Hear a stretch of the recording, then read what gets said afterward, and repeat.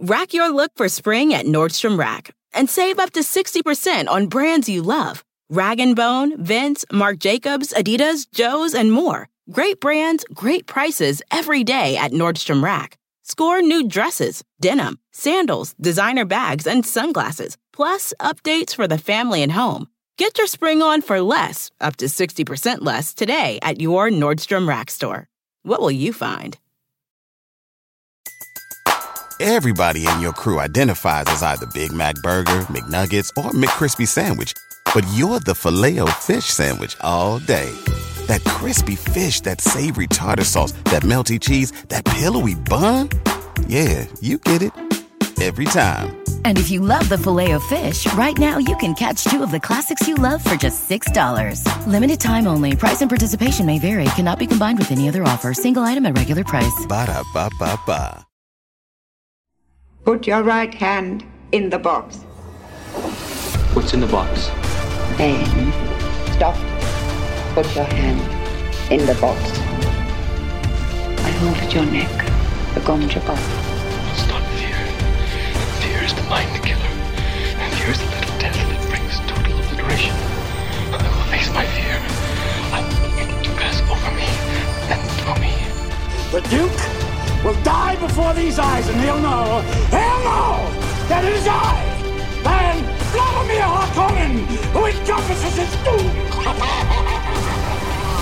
The sleeper awakens. Can you hear the rumbling? Thump, thump, thump, thump, thump. The rustling.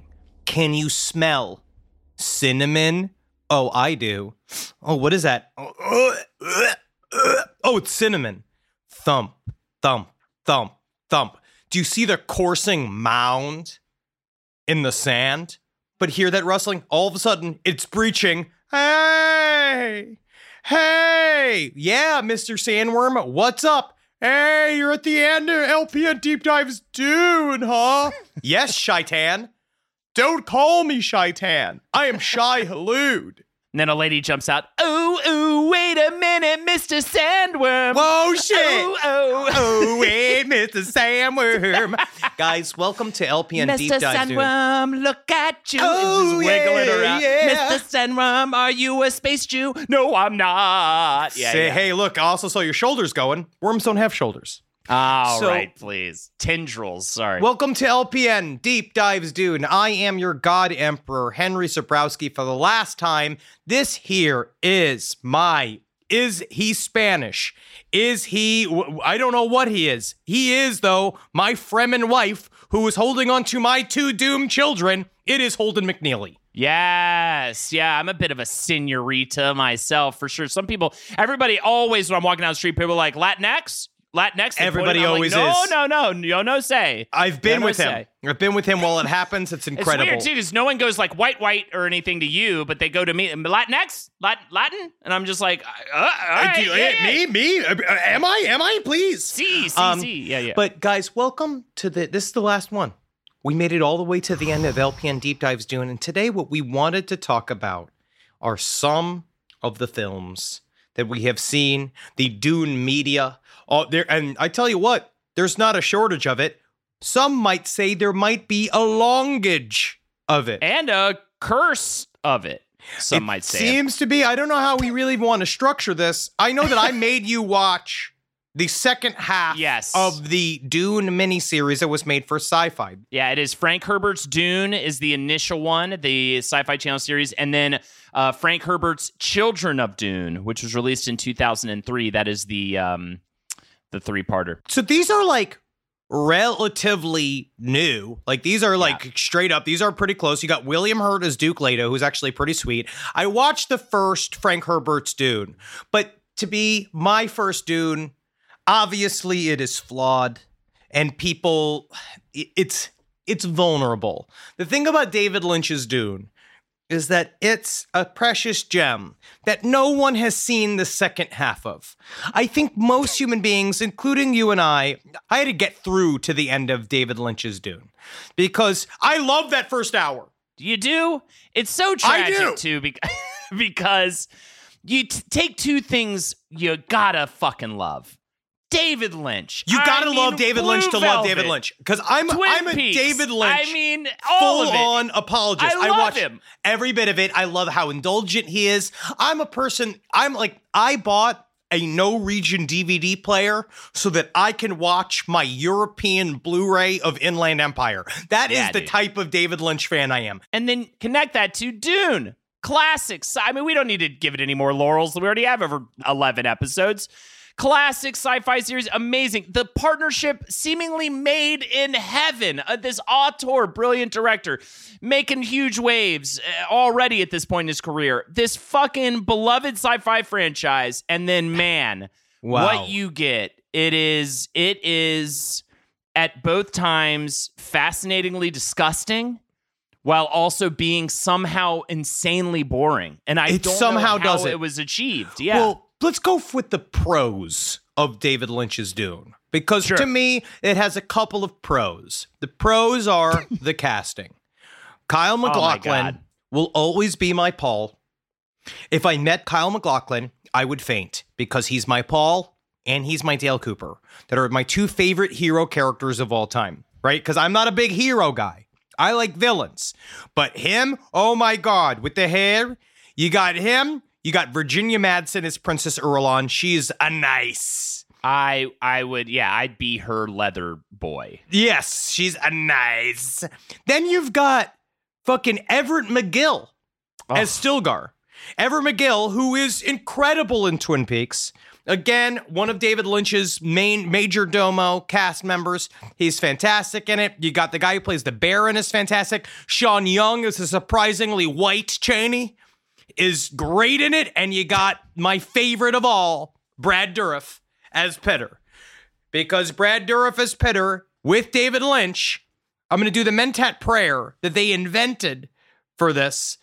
Honestly, this is where David Lynch is so creative. Because you remember how every single time Pitter is going to go into a Mentat state, he drinks the Sappho juice, and then he says, "It is by will alone I set my mind in motion.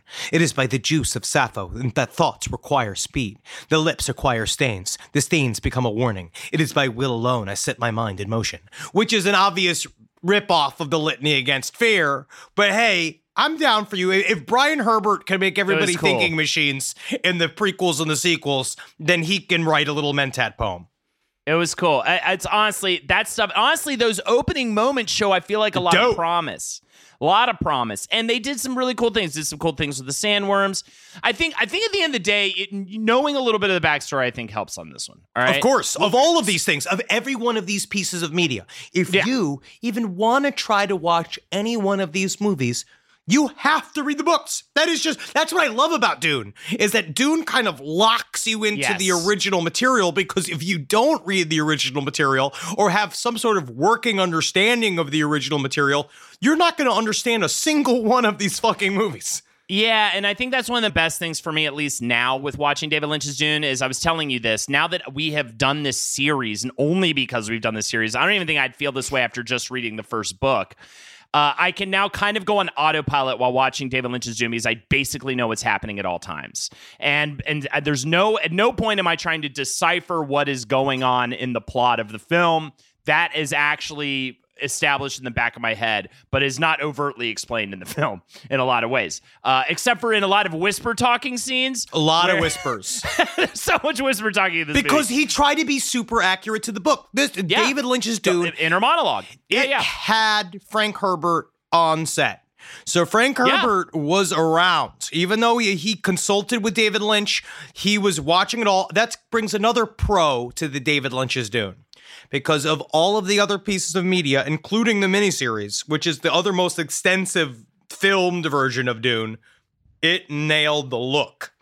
It nailed still suits, the navigators, the guild navigators. The thing about the guild navigators, which I noticed too, is that they are not described the way David Lynch makes them in the movie, right? There's these giant fetus baby things with the triangle mouths. He's not described as that in the novel. He's described as basically a person with long legs and fingers and long feet and toes, right?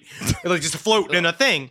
But you could tell that Frank Herbert loved David Lynch's design for the Guild Navigator so much that when you read Heretics, you see that he changes the description of Guild Navigators, which I think that what he did was he tried to say they look like this over the, what was it, the 6,000 years that the book takes place, all of the books take place during, and this is what happens, they morphed over time into this. So going back, so for Lynch's Dune, you've got some key players here. You've got Dino De Laurentiis, the Italian producer, who purchases the rights in 1976. This is after Jodorowsky's Dune falls through, and we will talk about that in a little bit. Sting! But all this, I also forgot about Sting! He's great, man. He was supposed to be nude in that, which I also Yes. love. I love the bikini thing that he wears. He's supposed to be nude, completely He's supposed to be dick completely out. naked. And then the night he before, was totally and cool. he signed on. He was like A-okay with that, by the way. He was not the P word in this situation. The P word was, I think, one of the producers, somebody, they were like, he can't be naked. He can't be naked. Everyone will be coming. Everybody who sees will come. His penis, I will be sucking it liberally. You mean his stingy penis will be out on his head? I put lips on the penis. All right, Dino, please. We're trying to make a professional I make a film. Yes. So they get the rights in 1976. They commission Frank Herbert to write a new screenplay. This turns out to be a 175-page long tome that would essentially translate into a 3-hour-long insane epic. Give it to me, bro. Give me this as well. Ridley Scott is hired on to make it. And this is actually kind of interesting because we'll talk about this for Jodorowsky's Dune, but a lot of that team from that Dune project ended up being wrapped into his Alien film, which is obviously classic and amazing and incredible. Shit. Well, yeah, Geiger and a bunch of those guys. I didn't know that. So a lot of what they say about Jodorowsky's Dune, which again we'll get into in a little bit, is that it at least set the foundation for other projects after it, namely Alien, which got a lot of that crew involved. Either way, during the making of it, Ridley Scott's brother dies just out of nowhere from cancer. Very out of nowhere. That's not out of nowhere. That's from cancer. Well, in this situation, I think it was out of nowhere. It was like, hey, it was one of those, like, hey, you have cancer and you're going to die tomorrow. Bye. You know what I mean? It was just one of those. Well, he needs a different doctor because I don't want an afternoon like that with the doctor. Bye. When they say that about your dad. Yeah, bye. Goodbye. See you in heaven. Sorry. Yeah, sorry, not sorry, no heaven. So either way. There's nothing after death. Sorry about that. From the way I read it, Ridley Scott's brother dies. Ridley's like looking at this like, he's like, I have to make this movie for the next at least 2 years of my life. Oh, yeah. And has like kind of a personal crisis. Of course he like, does, because he's like, why would I fucking ever want to be a part of this? I don't want, this is too much. It's too much to do. I think he was like looking at Tleilaxu tanks and realizing like life is precious and that he should really soak in every moment of it. Fucking weak. Yeah. So he was just like, I gotta get out of this. He just flips out. The man like, made Blade Runner. The Blade Runner, I mean, technically Philip K. Dick's original novel is very obtuse. They're very difficult to read. They're very strange. He saw this 175-page script and he saw how much this was going to take from his life at a time when he's realizing, like, I just want to be on a beach, you know, examining the ocean and, like, you know what I mean? And having those kinds of moments, being like, wow, life is like a trellis. I don't know what these people do. You know what I mean? Life is like a magical fucking whatever, right? Sure. And I'm not going to be a fucking workhorse for the rest of my fucking life, pumping out podcast after podcast, doing the research, putting in the hours. Whoa, I just buddy. gotta go. Whoa, this got personal. I gotta this is go big. to the jungle, man. Yeah, you just been doing a podcast on Dune, dude. So this is it. So, you're suffering from Dune fever. So Ridley, like myself in this moment, just bails. Yeah, he just left the production. Yeah, so how did David Lynch get involved? So he leaves and he just drops he's like, keep the script, do whatever you want with it, I'm out of here. Because David Lynch famously disavows this film. As a matter of fact, he took his credit off the film, and this is one of those Alan Smithy movies. Yeah, and I wish he talked about it more because this is a gap. You just asked me a question I wish I knew more about, but essentially I know that David Lynch, he's coming off of the critical and I believe commercial as well success of The Elephant Man. And The Elephant Man was this important moment in his career. Is up until then he was the Eraserhead guy. He had done, I believe, Blue Velvet by this point, and I could be wrong. Maybe that's coming. He did not do Blue Velvet by that point. He had done Blue Velvet was right after. It is also produced by Dino De Laurentiis' production company, by the way. And I know this because I weirdly recently did the King Kong two-parter for Wisdom the Bruiser, my other podcast, and it involves Dino De Laurentiis because he did that weird 1975 King Kong with fucking The Big Lebowski in it. Either way, going back to this, Ridley leaves, and David Lynch is just set up to be this important next director. Kind of like we're seeing now, like what we're seeing with today's films where like all those Marvel movies, they like tap these like young indie directors because essentially they know they can take these wide-eyed, young, promising indie directors who really know their way around a camera, but also can be sort of influenced by a big studio because it's very intimidating to work for a big studio for the first time. They kind of do the same thing with him. Oh, he said right here, they were massaging David Lynch to do Return of the Jedi. Yes. So he was tapped to do a bunch of different projects. He said Return was one of them. He said no to Return of the Jedi because he said that George Lucas should be directing these movies because I have no clue what this is about. But he decided to jump into Dune, where he said also when he did Dune, this was another thing because I read his biography. David Lynch did an autobiography that is fantastic. Because he does not talk a lot about his inner working life in any way, shape, or form. But in fact, he purposely likes to be mysterious. His collaborator, Mark Frost, right? He did Twin Peaks with Mark Frost. Mark Frost like released these Twin Peaks books, like filling in. They're all right. Filling in the gaps on certain lore things. Then David Lynch was classically against that because he was like, I don't want people to know the facts. I want it to be purposely ambiguous. I like it to be purposely mysterious. He likes dream imagery. And he really does believe, which I totally understand. Once the art leaves the artist, it does not really belong to the artist anymore. It belongs to you to interpret. He has his own version of whatever the bullshit is, but the whole point is how does it translate to you? And something like Dune or Star Wars actually requires literal universe building, which requires, while you can do it vaguely up to a point, which Frank Herbert himself did. Frank Herbert notoriously, as we've talked about for the last fucking 11 episodes, was that he liked dropping in little ideas that your brain go like, Butler and Jihad, what the hell is that? What are the hunters? Who's fucking Marty and Daniel? You know what I mean? Like, who are these guys? But then the thing about a movie is that you have to explain kind of some shit. And according to Lynch, this is one. It depends. It depends on the movie. But yes, a big summer blockbuster sci-fi epic probably really got to. But one quote he said is, Dune was kind of a studio film. I didn't have final cut. And little by little, I was subconsciously making compromises, which he never wanted to do. And it's why that from now on, he will not speak about Dune. He is gone from it. He will not. He won't comment on it. He won't do a director's cut. They try to get him to do a director's cut. He won't do it. And he won't do any sort of commentary.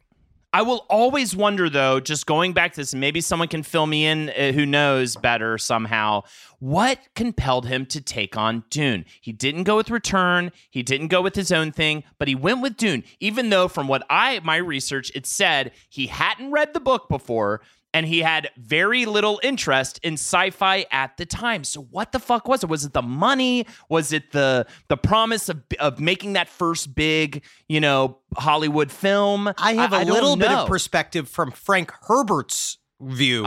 Because there was in Maker of Dune, which is a collection of essays that Frank Herbert wrote and things about Dune. Frank Herbert said, essentially, he was kind of brought in to help sell Dune to David Lynch, and that they had meetings. So at some point, Frank Herbert got Emperor David Lynch, got into his head about how cool Dune is. And maybe David Lynch did it out of sheer mental exhaustion of being confronted directly with the beams of intellectual, I don't know what you'd call it, effrontery from Frank Herbert's face. It hit David Lynch, and finally he's like, okay, maybe I'll do it. So much sense. Because apparently, I did research on David Lynch personally to do our Twin Peaks episode, which I ended up doing actually with your lovely wife, Natalie, on Wizard and the Bruiser. It was fantastic. And in my preparation for that, I learned that Eraserhead was largely based on his experience living in a very bad part of Detroit. And being a father for the first time. Being a father for the first time so in funny. a really dangerous part of Detroit when Detroit was like, even back then, Detroit was like really bad. Bad news. His house was getting broken into constantly. That's why like Eraserhead's this nightmare anxiety kind of thing. And then I feel like you could almost say Dune is like his experience with Hollywood. Truly. Absolutely. It kind of shows. Everyone's grotesque and disgusting and indulgent, especially Harkonnen. The Harkonnen scenes are some of the most alienating. Well, to we me talked scenes a little bit about this, about how they are purposefully, I'm going to use the word challenging. Yeah, he it's makes just them so really fucked up. And it's the one thing about David Lynch that's where he kind of misses the plot on this, which I don't even like to say because of how much I love David Lynch, is that he did not fully grok. I'm going to use Heinlein's term. I don't know why. He did not fully grok that Harkonnen was also a very capable villain and not just a caricature. Which I also don't get, because he nailed Petter. He nailed Duke Leto. He knows, he did a really good job. And I want to maybe credit Kyle MacLachlan more. Yeah. With the Paul kills it. Or Kyle kills it. He does the conflict. He plays the conflict of, like, it's very Hamlet in the way Kyle MacLachlan does it. He kind of understands he's in a weird place. And then also it's got one of the best scenes in sci-fi film history, which is the put your hand in the box. Yeah. Like the hand in your box, the hand in the box scene, which we parodied for our character special. Put your hand in the box. What's up in that box? Like Goldilocks. Yeah, pain. Like that's the game in your brain. Yeah, that part where they started singing that was weird. Yeah. Exactly. Yeah, when MC Humpty came out, I was like, what film is this? Look at the ass on that worm. And there's a worm just like kind of doing a weird 80s version of twerking. Yeah, it was very upsetting. Don't even fucking say this shit, because that's going to be in the new Dune. There's going to be some... Oh my God, that worm's going viral on TikTok! Then someone's going to be like, go off, Worm King! Yeah, I stand! Is that worm singing Driver's License by Olivia Rodrigo? Go off! Captivating. Yeah, you sure. King Flex! I don't know, I'm just saying words. There's going to be so many people that have learned new slang on Twitter at home this year that are going to try to say it out loud in the next year or so. And this is already dated, those words. Those words are already worms twerking. Gone. That slaps. But I will say, going back to some interesting information about the film, apparently actress Virginia Madsen, who plays Princess Irulan, she was signed on for 3 films. Yes, so was Kyle MacLachlan. The producers, quote, thought they were going to make Star Wars for grown-ups. Sure. End quote. So, it also shows how... should have been Star Wars for goths. They fucked up in that sense. Technically, it is Star Wars for goths. They just fucked it up. Because also when it comes down to it, goths, would you use a Bauhaus song to be the background of a car chase? Not necessarily. You know what I mean? Right. So the goth temperament is there. It's just not quite all the way there. Which to me then brings us to Frank Herbert's Children of Dune. Because we skipped. I watched the original Dune sci-fi miniseries one. But, again, I was like, if I'm going to not suffer, but if I'm going to watch 3 hours of Dune 1, I will choose David Lynch's Dune. Because also, do you remember one thing about David Lynch's Dune that they fuck up is all the fighting? They fuck up all the fighting. Yeah. They fuck up all of the idea of a sound weapon makes no sense. You could have just used voice.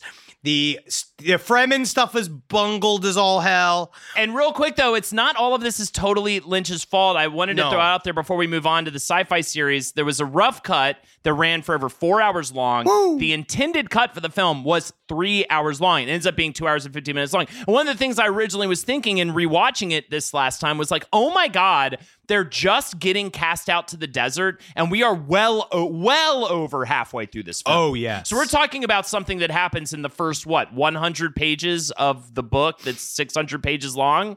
And it's the first... they do the... Well, actually, I was kind of even surprised upon this rereading of Dune 2. He actually was going very literal. The first book, I want to say, it is about 150 pages until they're cast out into the desert, but it's about a third through. The movie just has pacing issues.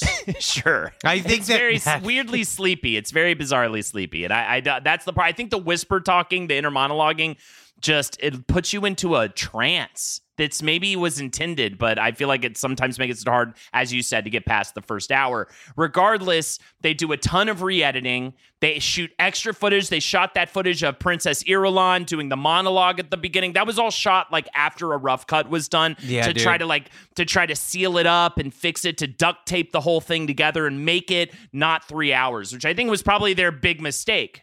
Do you remember how I made you sit the other night? Do you remember how I made you sit and we watched all of the quote-unquote deleted scenes from David Lynch's Dune, and we sat there and we watched it. It was about 45 minutes, and at the end of it, it was just one was literally an 18-minute cut of Princess Irulan just doing dialogue, and then there was that other scene where they were like, oh. Yeah. And they were like, what is this? Why are we watching this? Honestly, I guess this wasn't crucial. I almost would have preferred Lynch to go more Lynch on this and just make it more abstract and crazy, because it almost feels like him trying to be too literal with the source materials maybe what bit him in the ass, because there was just so much story so much plot. There actually is, we talk about this. There's a lot of plot in that first book, unlike books 2 and 4, right? Books 1 and 3, it's just like very there's a lot heavy. of plot, but plot is plot, which also that's the truth. Is that when it comes down to it, David Lynch could have used less plop and used a little bit more ideas in there. But when it comes down to it, I won't question David Lynch. David Lynch admittedly won't talk about it, and I think it's mostly because he's embarrassed, because he got this big studio, this big studio movie, and he didn't understand yet. Like, what are the lines in which I have to fight for things that are precious to me? What are things that I have to stick up for? What are things that I have to give in? How do I do certain notes? How do I approach this from the studio's angle, but also still put my views in there? Well, also, he was like, here's your 3-hour movie. And they were like, no, it's got to be 2 hours. And he's like, I physically can't do that. Why did I have a 150-page script? And they're like, well, you should have figured that out, shouldn't you?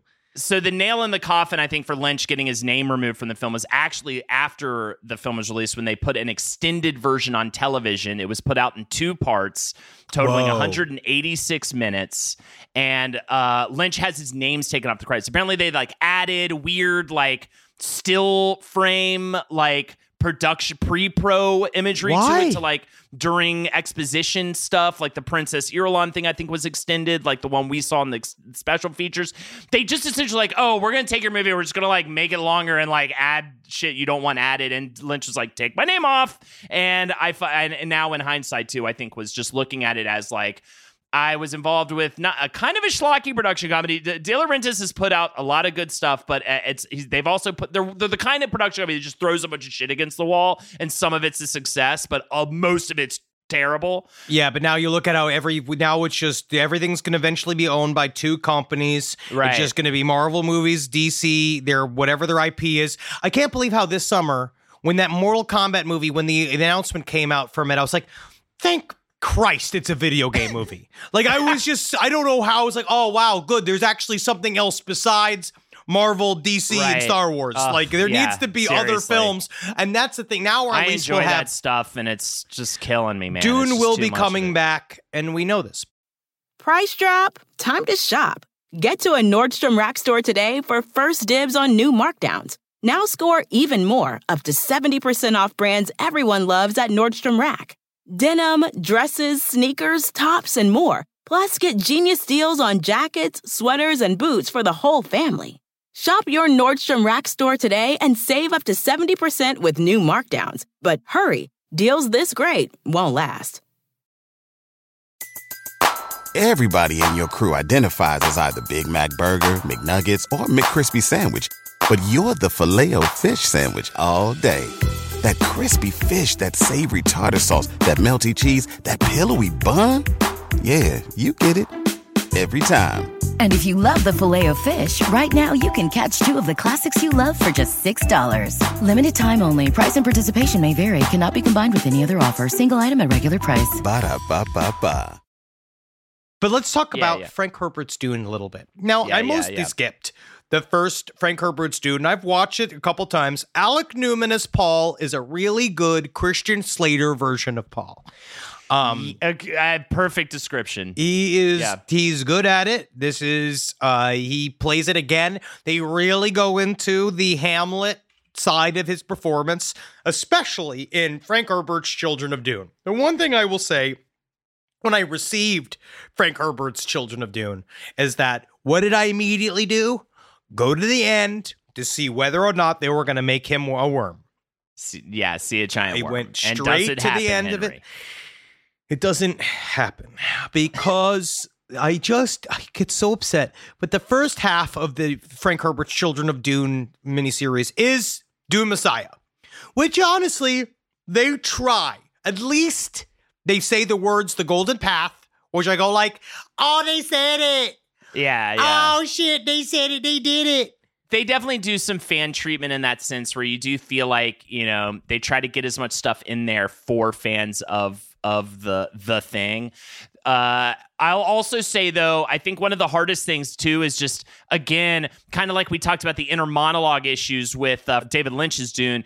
This Dune has a lot of cuts to, like, dream sequences and visions and trying to, like, find things. And it's kind of hard to continue to make that compelling. You know what I mean? As movement action in a thing, for sure. Their goal with the miniseries was they were trying to make it really, really close to the original books. So they acquired the television rights to Frank Herbert's original 6 Dune novels. Executive producer Richard P. Rubenstein.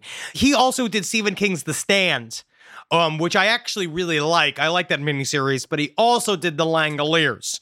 Yeah. And if there is ever a property that needs to be remade, it's the Langoliers. And I'm not even like shitting on the original it's not even about shitting on it. It's just, it wasn't done correctly. It needs to be done again. It's such a fun idea. And I can't believe it's just been sitting there for so fucking long. Honestly, my favorite Stephen King book is 4 Past Midnight, which includes the Langoliers. Love this short story. It is great. I would love to see a full adaptation of those short stories under the 4 Past Midnight, like call it that, and put all those stories out. In fact, let's stop making let's stop doing like It and The Stand, and let's take all of his awesome short stories that are all these like great little capsized little things that we can take in and enjoy.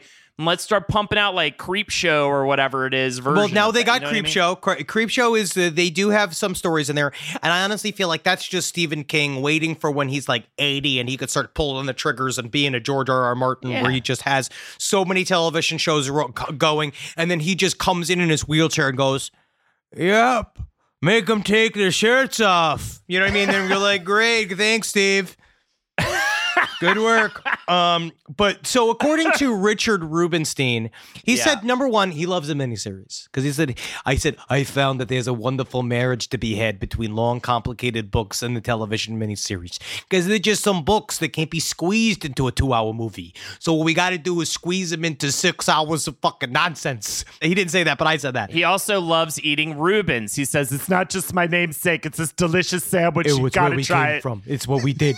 But he said he was really hopeful because he thought that the Dune saga would appeal to women because it features powerful female characters. Right? It absolutely should. We've been saying this. I think it is really female safe. It's good for it. It's that, yes, it's for soft-bodied men, but it's also for hard-bodied women and all in between. But the director of the series, John Harrison, just those two, that's it. The director, the goal is to do an incredibly faithful interpretation. And what does that mean? Is that much like Exorcist 3, which we brought up last night when we were watching these films, The Exorcist 3 was written and directed by William Peter Blatty. Now, William Peter Blatty wrote the novel of Exorcist, right? And the one thing about Exorcist 3 and things like Frank Herbert's Dune is that if you take something that is entirely literary, and which is also interesting because Exorcist 3 also starred Brad Dourif, but if you take an author's vision of a book and then turn it into a movie, it begins to sort of feel like a book on its feet. And it feels like a book. It feels like you're reading, but you kind of wish you were seeing more. Frank Herbert's Dune, while it is much more faithful, it's dry because there's a lot of book stuff in it, and there's not a lot of the action. There's a lot of long talking in it, and what also kind of, even though while I do like it, I like that there's so much book stuff in it. You know what I mean? They throw a Jackarudu in there. They talk about Spanish Bogan. They talk about B-Jazz is fucking B-Jazz has got a huge fucking part in that fucking movie. He's all about it. Fucking B-Jazz represent B-Jazz Nation. Yeah, B-Jazz Nation, by the way. If Rude Tuners, if you're not repping a B-Jazz hat, a B-Jazz letter jersey, then I don't know what the fuck to do with you. B-Jazz is our Mickey Mouse.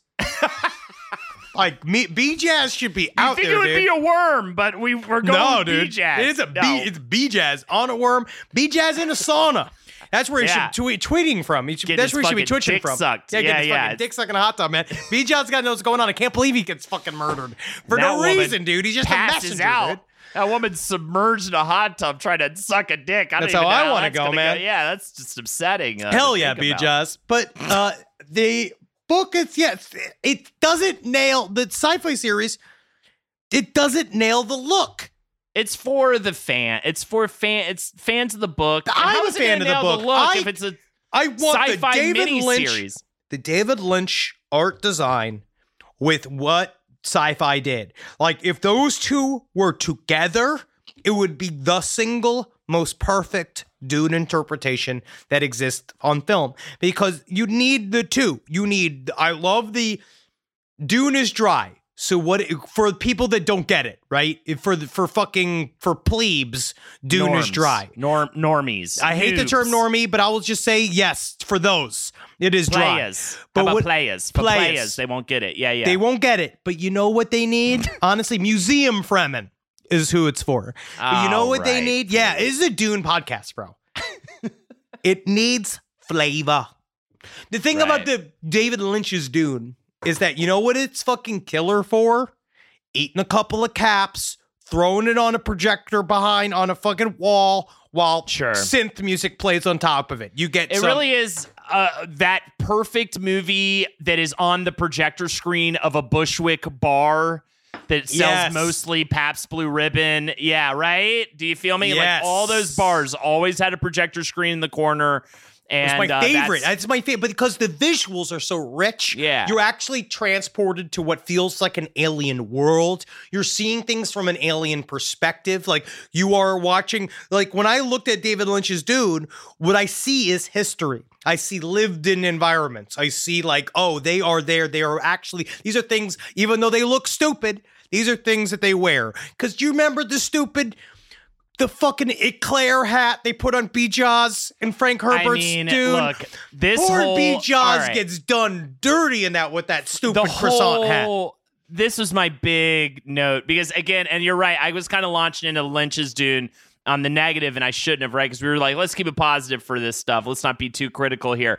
But I will just, all I'm going to throw out there is that fucking, and sci-fi costume design in general, right? But absolutely this one is no exception of, like, I just don't believe that in the future, the idea is like, let me just dress as ridiculously an asshole-like as possible. Do you remember when the woman sat there? I believe it was Susan Sarandon playing Princess Wincentia, and they made that plot much bigger in the miniseries for some reason. Yeah, why was she there? She's so good. Sorry, I didn't mean to. I can't believe she's in it. She's amazing in it. She's hot great in it. She's looking great. She's so talented. But the thing, the hat she's wearing in that, she's wearing a baby's mobile. Right? She's wearing one of those things that's above a cradle, and it's on her head, and you can kind of see, just like her as a human, as an actor, she's acting, and the prongs of it are like touching the tip of her nose. Like, you can kind of be like, that must be incredibly uncomfortable for you to wear. You're wearing a salad spinner. Yeah. You can barely speak in it. You have to act like you're an important princess with this shit on, but you actually, it doesn't work. There has to be a balance, because the Reverend Mothers, you remember they give them all those gold fedoras in Frank Herbert's Dune, and it's like, no, man, they're supposed to look like monks, like nuns. They're supposed to look like unapproachable. It's just one of those things. I understand that they're trying to put a spin on it, so it's not like I'm mad at it, but there are parts of this that, like, when you miss the Dune tone, you kind of miss the magic. In my mind, there's a magic inside of Dune that is this a completely human world that it's a human-led future. So if you're going to go into far into the future and you want to depict this, you still, in my mind, they have to be environments that they'd actually live in, except for chair dogs, because I still haven't seen anybody who's willing to put a chair dog in something. So happy, yeah, they don't include that. And clothes that humans would actually wear. Unlike the new fucking Yeezys. Have you seen these new Yeezys that just look like you're wearing a bramble bush? Where it's been like, these aren't shoes. it's you know what I blame? I blame the Fifth Element.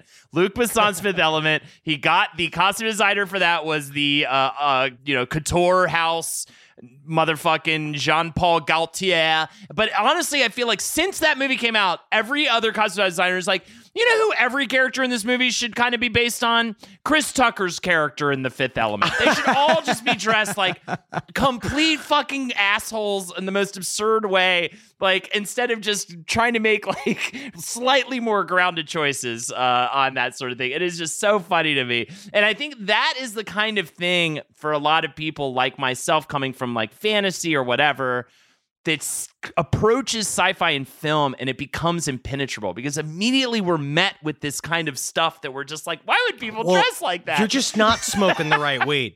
It really just comes down to you really have to get yourself into a space mindset, because I know that when it comes to fantasy, because you and I are flipped, right? Because you're way more fantasy than sci-fi. Yes. I'm way more sci-fi than fantasy, where I want messy sci-fi. What I love, like, if you read the books of PKD and you get through that, you actually read his novels, they do so much cleansing. Like, that's the same thing with both of the, like, I that's why I appreciate sci-fi's Frank Herbert's Dune, because they left it messy, even though I didn't really agree with the artistic choices in terms of the art direction. They left it this sort of like hangdog real, whatever's inside of Dune they put out there. They did the plot, and you're just locked in because you are hopefully watching this because you want to know the actual plot of Dune. Where other like interpretations of Philip K. Dick, like Blade Runner, just for instance, they made it, even though I love Ridley Scott's original Blade Runner. I think Blade Runner 2049 kind of shit the bed, but I love the original. Interesting, as we're about to be talking about that director. Go on. I love it. It's just they made it into a plot you can understand, right? They made it into an action movie, which makes sense. You're making a movie. But there's a part of it where it's like the book, though, is so idiosyncratic and so weird. Like all of Philip K. Dick stuff, it really does feel like what he said, that they were not fantasy worlds, that they were actual alternative presence that he could see, like that they were things, they were lateral timelines that he was seeing in his mind and channeling. So they feel lived in. It feels like a world that you are walking into, and you may not understand it at first, but it's something that everybody else within the world of the book understands. Which you could, I mean, maybe hate me for this, which you could kind of say is why Star Wars works so well. Because A New Hope just feels like you're just it just goes off running. It starts running and you're just in it. But Star Wars was written to be a movie. And was written to be and very by the numbers and very but this is the argument I will make. He was telling a classic hero's tale. Like he was stealing from Dune to tell a classic hero's tale in A New Hope. But Dune, the first book, is also a classic hero's tale. So I am very excited about this new film. We've talked about that already, but because I think they're finally going to figure out how to bring, at least for these two movies, I need them to make Timothée Chalamet be a worm man, even though he's not, he's Paul. Denis Villeneuve knows what the hell he's talking about. He knows what the fuck he's doing, obviously. My only criticisms of Blade Runner 2049 was the Harrison Ford scenes, because I actually love all of that movie, except I felt that the Harrison Ford scenes could just be lifted out because Harrison Ford, Everybody else is in future clothing and doing all of this like crazy bullshit and it's this intricate, mysterious plot.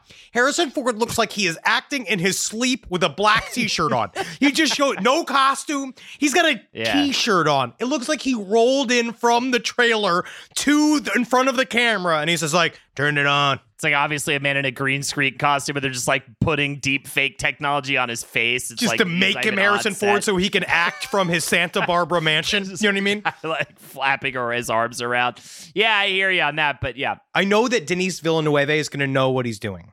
But yeah, he did Enemy, Sicario, I really enjoyed Arrival. Amy Adams, Arrival, fantastic. And of course, Blade Runner 2049. He has directed this new Dune film. Another thing I love, which we obviously, I've already lamented about when we talked about David Lynch's experience making Dune, and that would definitely be the fact that he just made it a 2-movie deal, which is something I don't think that was even in existence before Lord of the Rings, to be honest. They wanted Lord of the Rings to be the whole fucking trilogy to be one movie. You know what I mean? That's because Peter Jackson was a relatively unknown director at the time, and they gave him the reins to this shit. They didn't know what they were actually committing to and didn't know the actual scope of his vision and how he would create.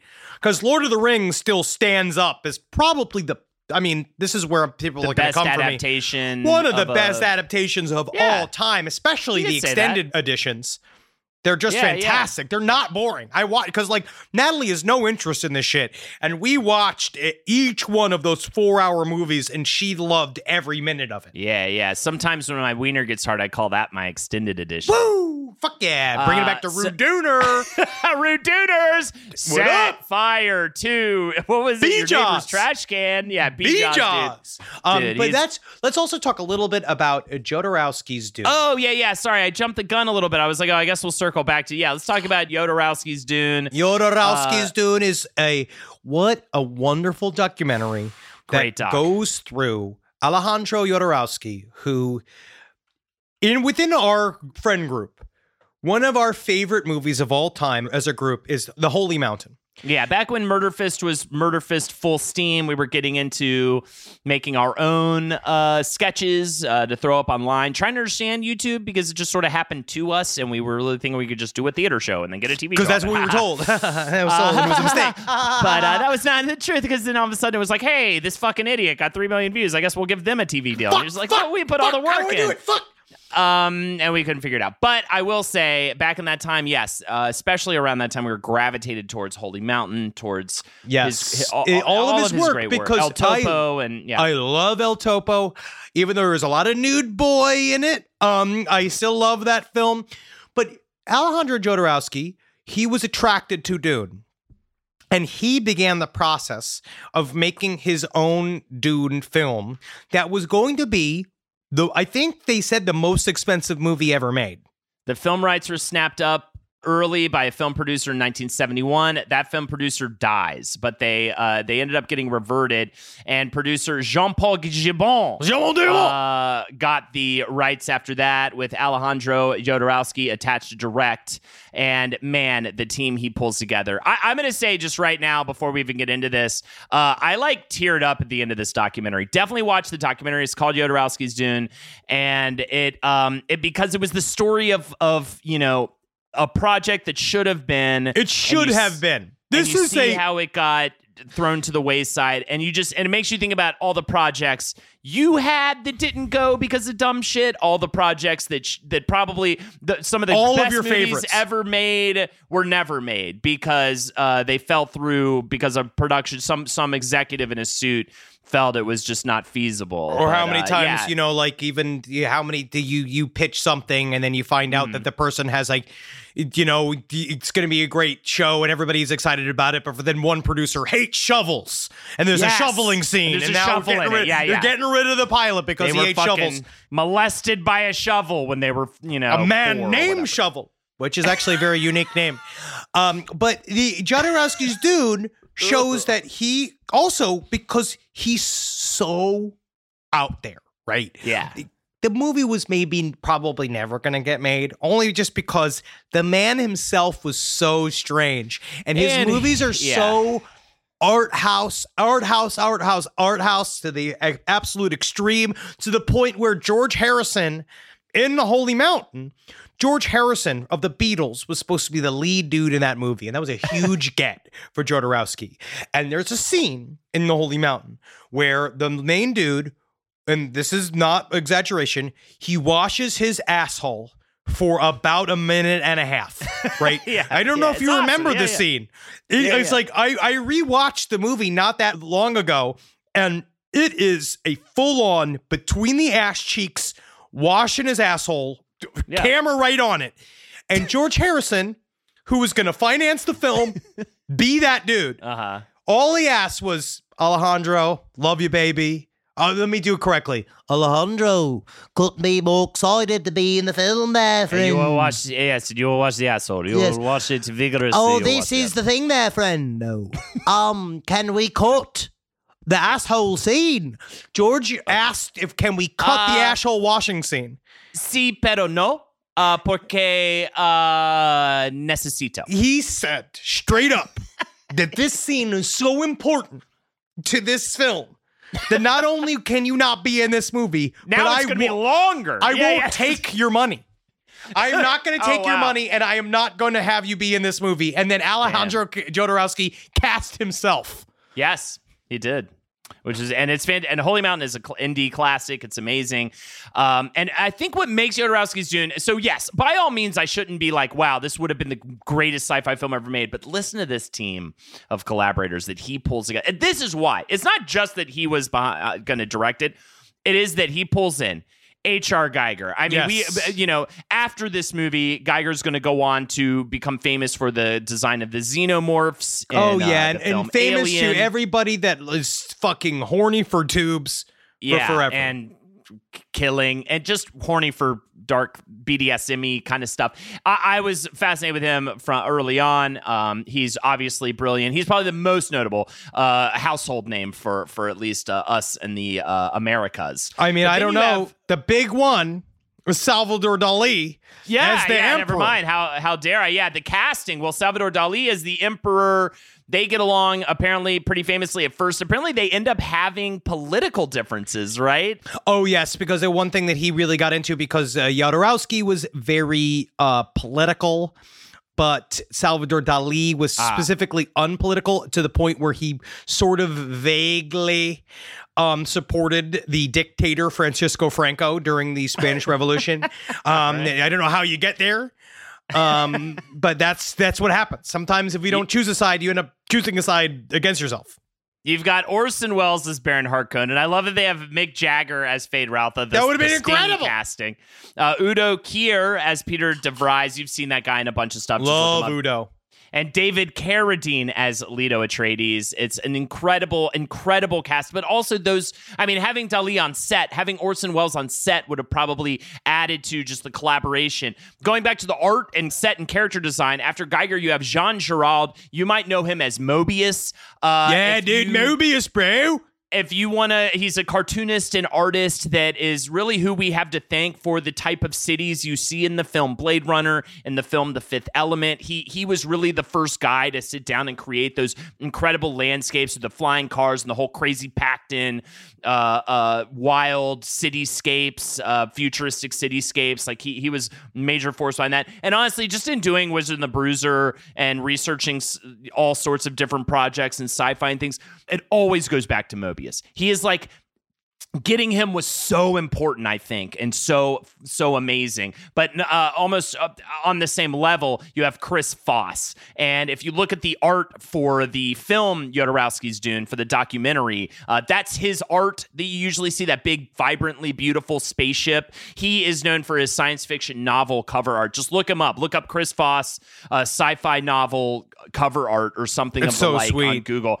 And yeah, he did a bunch of art for like Isaac Asimov's books. He is I love like I follow this Instagram, I think it's called Vintage Sci-Fi Art, and I've realized like that's a lane I fucking love, like ominous, terrifying giant spaceships. Me and too. Structures. But that's why I like sci-fi, because again, Yeah. it's really allowing yourself to get lost in the world. And the one thing that Jodorowsky's Dune was supposed to do was it was really supposed to be otherworldly. He was supposed to do, which no one was really doing at the time. He accidentally invented the sci-fi summer blockbuster. If you watch Jodorowsky's Dune, that's kind of what it's all about. That he got this team of crazy artists, like, now we see Marvel do, ILM, like all those groups. They get these crazy groups, Disney, they all get together, they get the best of the best, and then they give up millions of dollars and say, go make something that's gonna make me money. And this was supposed to be very impressive. Yeah, I just think that it was wrong time, wrong place. I think that if this guy existed wrong time years later, yeah. Because Salvador Dali famously asked for the biggest amount of money an actor had ever been asked for. He said, I will not do it unless you give me $2 million. And they raised it. And so then he was locked in, which is also very funny because it's the first real, give me my money, like Tom Cruise style. And I guess apparently the thing essentially grew to become something again, I think would actually still be sellable today after a lot of trial and error when it comes to these types of franchises. But it ballooned into a 10 to 14 hour epic. And the budget was so inflated. And I think that executives saw this. And I'm just going to repeat it again. I think if they saw this today, they would be a little less hesitant than they were back then. It depends on who it is. This is impossible. It depends on if you and I show up with a character Bible and a world Bible, which we were told to do by several agents. And then you show up with a world Bible, and then they look at you as if you brought a box of human shit into a room and gave it to them. And they'd go like, what is this? But if you're J.J. Abrams and you show up with a world Bible, they're all like, look at all this creativity. Then they like it. So that really depends on who you are and who we've tried a bunch of different ways, because then there was also that one time we came in with just the Gideon's Bible, and we're just like, here's your fucking Bible. movie, and then the one person's like, oh yeah, well I believe God sucks his own fucking cock. We're like, whoa, dude, whoa, cool. Whoa. And then he rips his mask off and his B-Jazz. We're like, B-Jazz, how'd you get into the fucking Hollywood studio on us? Good work, B-Jazz, man. Dude, we are gonna get so fucking... I'm gonna get so high with you, I'm gonna get sober. I don't even want to fucking sell this, dude. I want to party to throw up with you, B-Joss. Dude, if I licked the palm of your hand, I'd get high on edibles, I bet. Just go watch the movie. Jodorowsky's Dune. You will learn quite a bit. It is really, really interesting. I believe there is a book you can just look up. They also got the Blu-ray, which has a bunch of shit that's attached to it. According to sci-fi.com, there's another book that is they're trying to work on. They're trying to work on a book of art that has not come out yet for Jodorowsky's Dune, but it really is very inspiring to see what it's like to watch someone fail.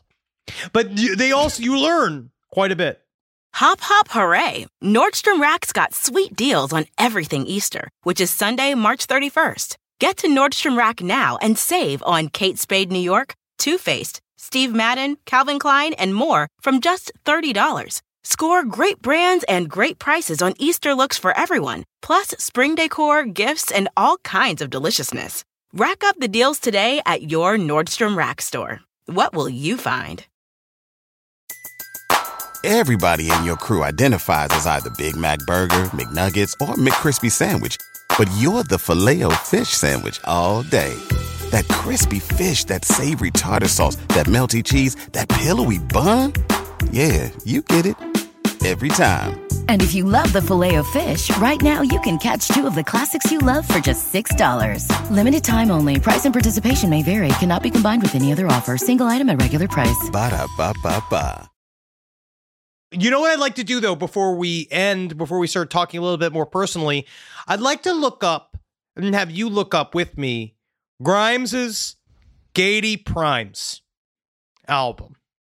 And I would like us to try to listen to a song and see how we react. We're here at Spotify. I feel like I might be able to play some of this music. I'll find out legally, I'm certain.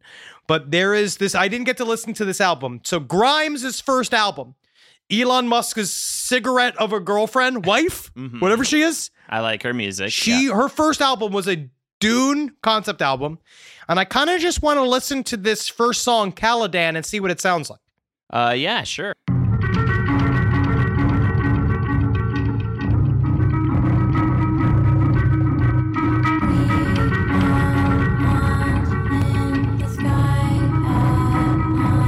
Honestly, if anyone was to do this, Henry, for all of our sakes, I think it should be Grimes. Like, isn't this kind of the noises you make to mimic what a sci-fi kind of this is for certain. Futuristic. This is Dune-y. You know what I mean? Like, Yeah. I am listening to this. This is very, very Dune-y. I'm going to look at it. I'm clicking on Soul Face Dancer. Sounds like face dancer, kind of way a face dancer would walk. I can hear a face dancer walking down the street while this plays. I can hear her. She sounds like a lost girl in space. That's what she sounds like. I'm now on Soul Face Dancer. It's fine. So far, it's fine. I like it. It's kind of tuneless. It's very Dune-y. This is fine. People like this. I'm now going to switch to Shout Out Mapes, the end of the album. All right. Okay, it's a little darker. Shout Out Mapes, big ups. Ooh. I don't know why she chose this one. I don't know why of all of the people she wrote a song about, it was Shout Out Mapes, so that's cool. Oh yeah, it's a little scary. Yeah. Okay. No, this is good. No, she's actually perfect for this sort of thing. This was all self-recorded too, apparently. I bet, yeah, because this was like before she was on the map at all. This is pretty sweet. I could definitely do heroin and listen to this while reading Dune. She's kind of making that noise. Yeah. She's scary. Yeah, she's fun. I think she's scary, honestly. This scares me. I love it. No one would read the books if they knew that it was coming like this. But, all right. Yeah, are we allowed to stop? Yeah, can we please stop? Okay. Yeah, no, we're done. Before you were saying we were going to close out, I just real quick, going back to this Dune film, I am very interested in Dune 2021. Absolutely. Co-written by John Spahitz, who did, oh my God, classics. That Tom Cruise Mummy reboot. Oh, finally, great. John also did Prometheus. Oh, wow. What a brilliant entry. film that was.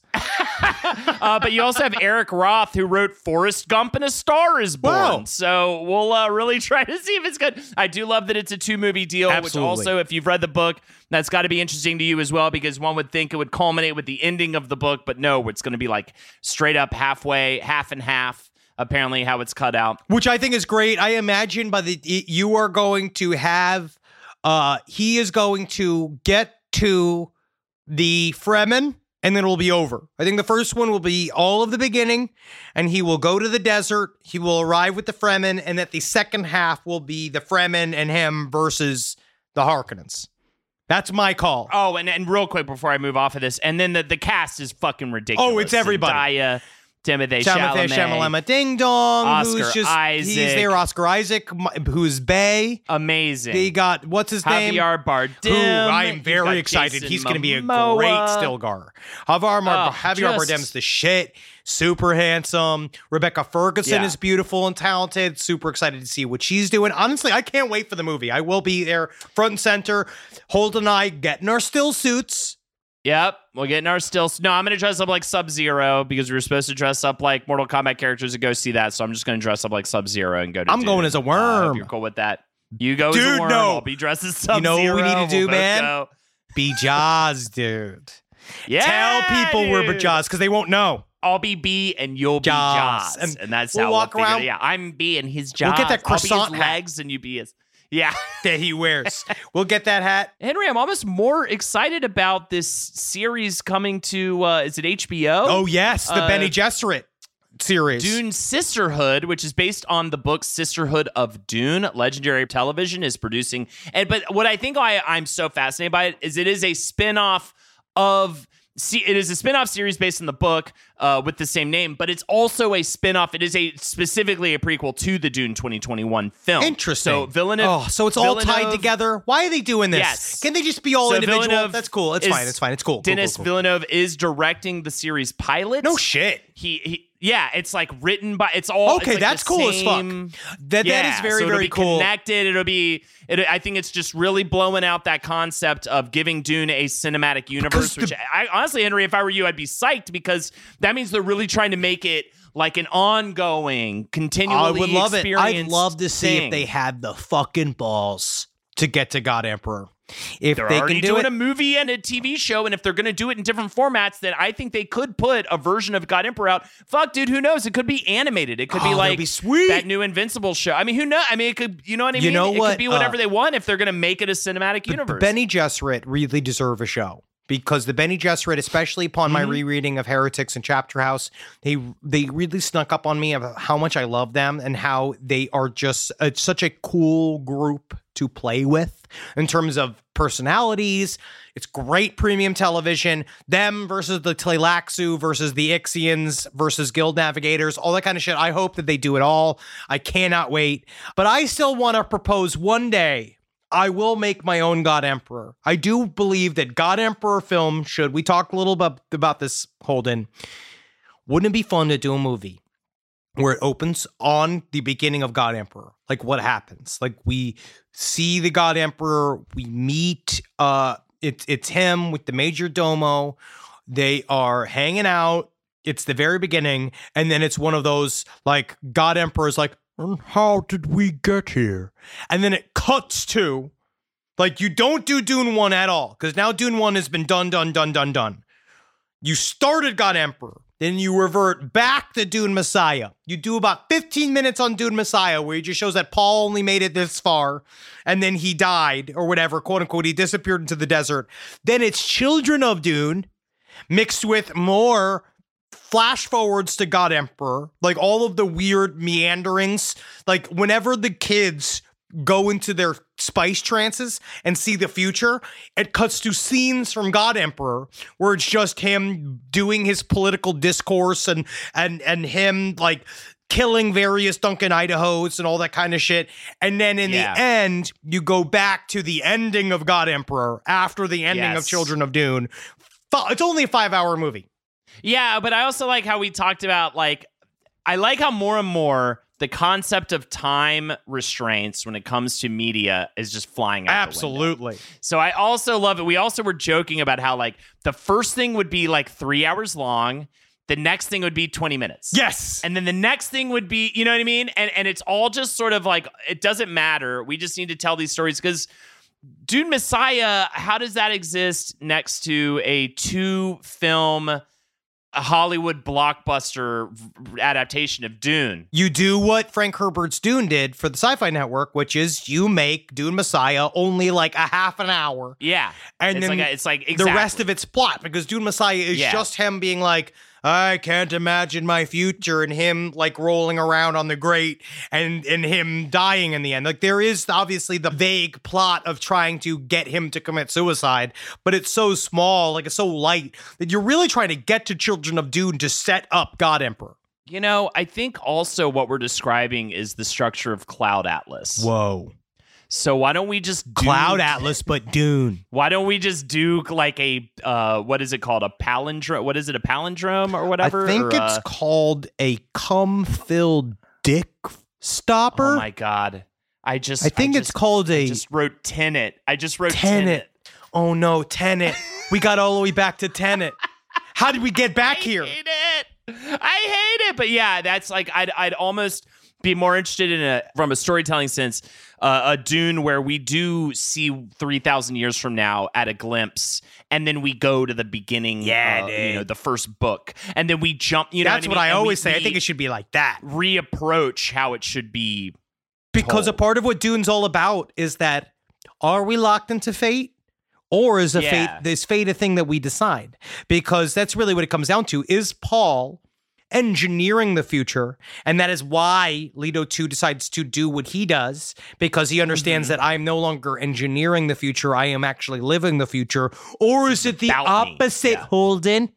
Is it that Paul is just living the future and Leto 2 decides, I need to manufacture a future? Okay, we do it like the movie Clue. Like in every different movie theater Kahn's got to be in it. We got to dig up her bones. She's got to be in it. She dead? Bring her back. Tired of falling you make a goal up. Yeah, we got to bring her back. But we also, like how you go to a different theater, and depending on what theater you went to, that's what ending you got. And you never knew what ending you were going to get. We do that, but for the whole movie. Never know what movie you're going to see. Dune in the theaters. Yeah, we release Dune, but you don't know whether it's going to be the first book, Dune Messiah. Yes. You don't know if you might be walking in and watching just a man in a worm body and be like, how did we get here? Why haven't we sold a movie? Right? Why haven't we sold a movie? This very easy. No one gets the same experience. It's you don't know. You don't know what it's going to be, bro. You commit to a $20 experience. You don't even know what movie you're going to get. You could be an hour of Aaliyah training nude and then just like talking about like the Sook doctor training. It could just be that. Yeah. It could just be following Gurney around with the fucking following Gurney around with the smugglers. That's a movie fucking too. Worm's eye view. It's literally just a camera, a GoPro mounted to a worm's head. Where is the fucking hour and a half sequence of Duncan Idaho's getting murdered? It's just Andy Warhol's sleep. It's just a guy sleeping for 6 hours, and we just make you watch just God Emperor trying to get onto his cart for an hour and 45 minutes. Him just been like, maybe we could lower it. And they have to do the thing where they go like, deep, deep, deep, deep. You ever been on the bus when someone's trying to get on with a wheelchair? And then it's so sad because in New York, because everyone goes like, oh, they all like hate the poor person with whose body is. Why you got legs not work? Why can't you fix that? I gotta go to work. Yeah. And meanwhile, it's going like deep, deep, deep, deep. I gotta go pretend to be a lawyer, even though I'm not one. In a court of trial. I was fired 6 days ago, and I've been pretending to have a job ever since because my wife's gonna leave me. Yeah. And then God Emperor just struggling to get on the cart. It's like, just stop making comment on it. You know I don't have legs. Aren't you curious as to whether or not I have a penis? No one is, buddy? really. Buddy, I got a wife that's fucking literally got her foot out the fucking door. My kids don't even know my fucking name. Look, I'll show you some, but there's a little tendril I have. It's filled with this spice melange. Oh, maybe I should suck on it. Oh, fuck no, I'm seeing my whole future. I'm screwed. I see my whole future. My wife's definitely fucking leaving me now. This is fucking garbage, dude. I hate this movie. Yeah, man, there's so many things that you can show and do that they won't do. Man, release me from this, Duncan. Henry. I know this is the thing. I'm afraid to end it. It's been too long. Duncan Idaho teaching guys how to fuck better. Right. That's a good sketch. Inward, outward. Don't give them what they want. Outward. Give them too much of what's good. Look, just because my fucking wife left me doesn't mean you gotta be showing me how to fuck this fucking broad. But if you don't learn how to fuck properly, you will always be hypnotized by their pussies. Hey. Now fuck her right. Fuck her right. Quit looking at me, dude.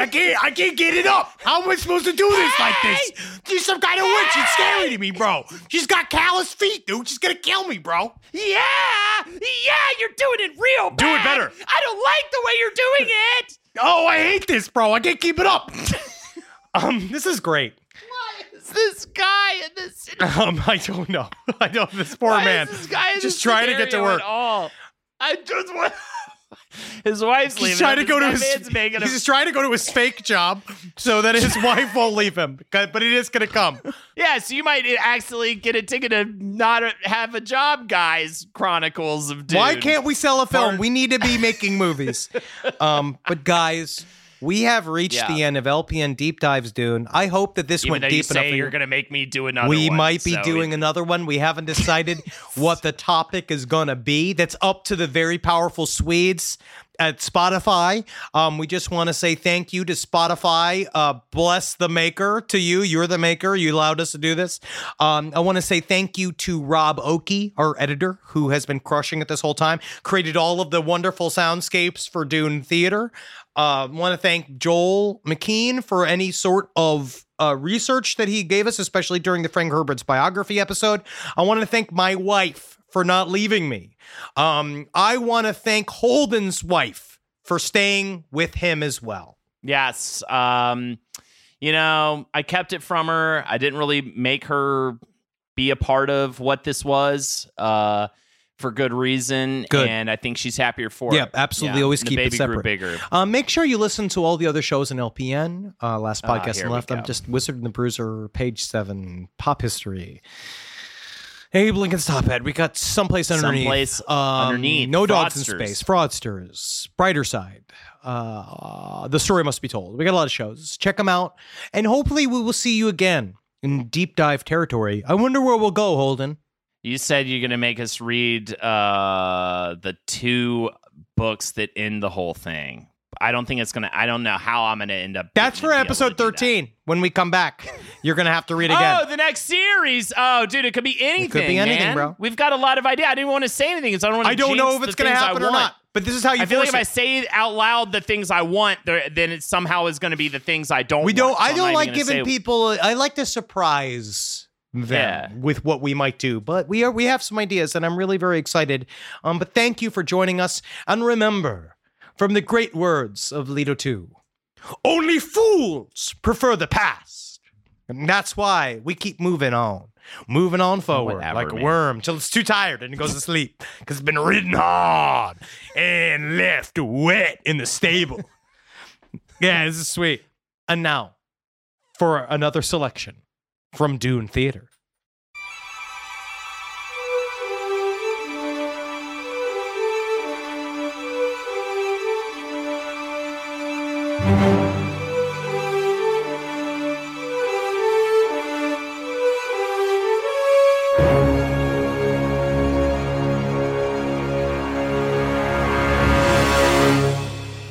We now join Timothée Chalamet and Zendaya on the set of Dune back in 2019.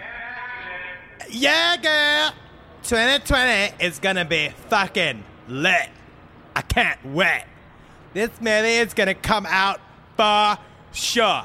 Everybody's gonna love me. They're gonna be like, hey, Timothée, how you doing? And I'm gonna be like, my name's fucking Paul. All right? No doubts about that shit happening. Definitely gonna happen. Definitely gonna be spending our time around the world in 2020. And then we're gonna go to Barcelona, because that's where my 7th house is. And then we're gonna go to New York City, because that's where dreams are made of. It's something you can't do. Right tonight. Shut up, Timothée. I need you, Timothée. Zendaya, need you to shut the fuck up. I'm trying to go over my lines. Here we go. Zendaya, you sound fucking gross. You sound ugly. Zendaya, you sound fucking gross. You used to be hot. What's wrong with you? Have you won an Emmy? Okay, let me do my lines. Oh, Paul, I love you. Wow, what a great dynamic part I have in this movie. Yeah, you know what I love about your part, Zendaya? Is how much it sets up my part, Paul. Because that's me, Paul Atreides, the king of Wormlords. Anyway, 2020 is going to be off the hook. I can't wait. How active. We're going to be in so many crowds. I'm going to have so many high fives with people I don't know. There's going to be so much restaurant going tos in 2020. Sharing drinks, having fun, going to the hookah bar together, all sucking on the little rope. And it's got fun little smokies in it. It's like a little snack. Oh, wait a second. I think I just stepped on a witch's show. And now I curse you. Your film will never come out. What? Instead, you will be grounded. So stay in your room, little boy, for all of 2020. What? Fuck you. No can ground me. I'm Timothée, all right? I'm free as a bird. I'm a movie star. I'm an eagle covered in gold. Can someone please remove this witch from the set, please? Okay, can you both please just shut up so I can go over my lines? This is a big stepping stone for me. I'm going to be the female Tom Cruise, okay? And by that, I mean I'm going to go fuck a fish and fly on the side of an airplane. And then I'm going to make a reboot of The Mummy, and it's going to suck ass. And then they're not going to make another monster movie for another 2 decades. This reminds me of this crazy dream I had. You remember all that blue dust from the prop table? The spice? Prop dust from the prop table? Yeah, what about it? All that crazy dust. And they said, don't touch it. It's props. But I was like, this is dust. Right? Yeah, they said there's a bunch of harmful chemicals in the prop. Yes, go on. Yeah, whatever. I was like, okay, Mr. Man with the dirty shorts talking to me. I was like, okay, you got dirty shorts on. Don't speak to me. Right? Because my second assistant, who I had to fire because she looked too much like a lion. This isn't a place for fucking jungle cats, okay? It's a film set, and you're scaring me right now with your mane. Anyways, she was late with my salad, So I ate a bunch of that blue dust. You ate the spice prop? Yeah. And I had this dream, right? And, like, in it, like, I stepped on this witch's toe, and then everybody got all sick. Like, ew. Like, coughing sick. And I was like, this is dumb. I hate it. You got a fever. Get away from me. Right? I hate the noise of coughing. It's so gross. It's so not lit. Anyway, 5 years later, I saw that I was guilty for a bunch of murders. How does the movie do? It's just like, fine, whatever. Who gives a fuck? I was more concerned about how I did all of these murders. Some about, like, 9/11 too, and how I'm, like, sort of an architect of it, but I was like, I don't know how to build a building, stupid dream. You're dumb. I can come in an apricot at the drop of a dime, though, I'll tell you what. Yeah, I saw the movie or whatever. Yeah. And you were fine in it. You know what? I won an Oscar! Okay, you know what? I guess I just got to go into my trailer to get these lines run. I could help you with that. I once taught an auditioning for the camera class. Only in L.A., huh? All right, witch, come with me. Bye! Everybody's gonna be fired when I'm done. There's gonna be nobody in this movie. It's just gonna be me. Heard that. Well, sorry, Zanaya. I guess I'll leave here and go chill in my hovercraft. It's in the sky. I live in a hovercraft because you know how it is. Location, location, location. Anyway, I'm gonna go learn how to read. Timothy exits. Enter the janitor from episode 1. I'm gonna mop the floor till I'm dead in the ground. How does that sound? How does that sound? Excuse me? Oh, hey, didn't see you there. You're just listening, huh? To the old podcast. Remember me? I'm that janitor for the first one of these things. Told you I'd be back. And now I'm here, and it's just you and me. Just you and me. And that is the sound of the janitor being shot by a masked criminal. Thank you for listening to Deep Dives Dune. Only the best for our loyal listeners here at LPN.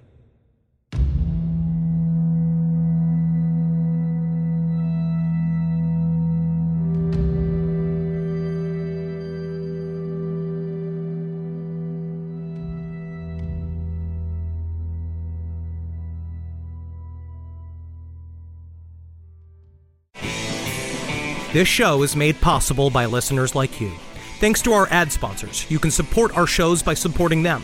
For more shows like the one you just listened to, go to lastpodcastnetwork.com.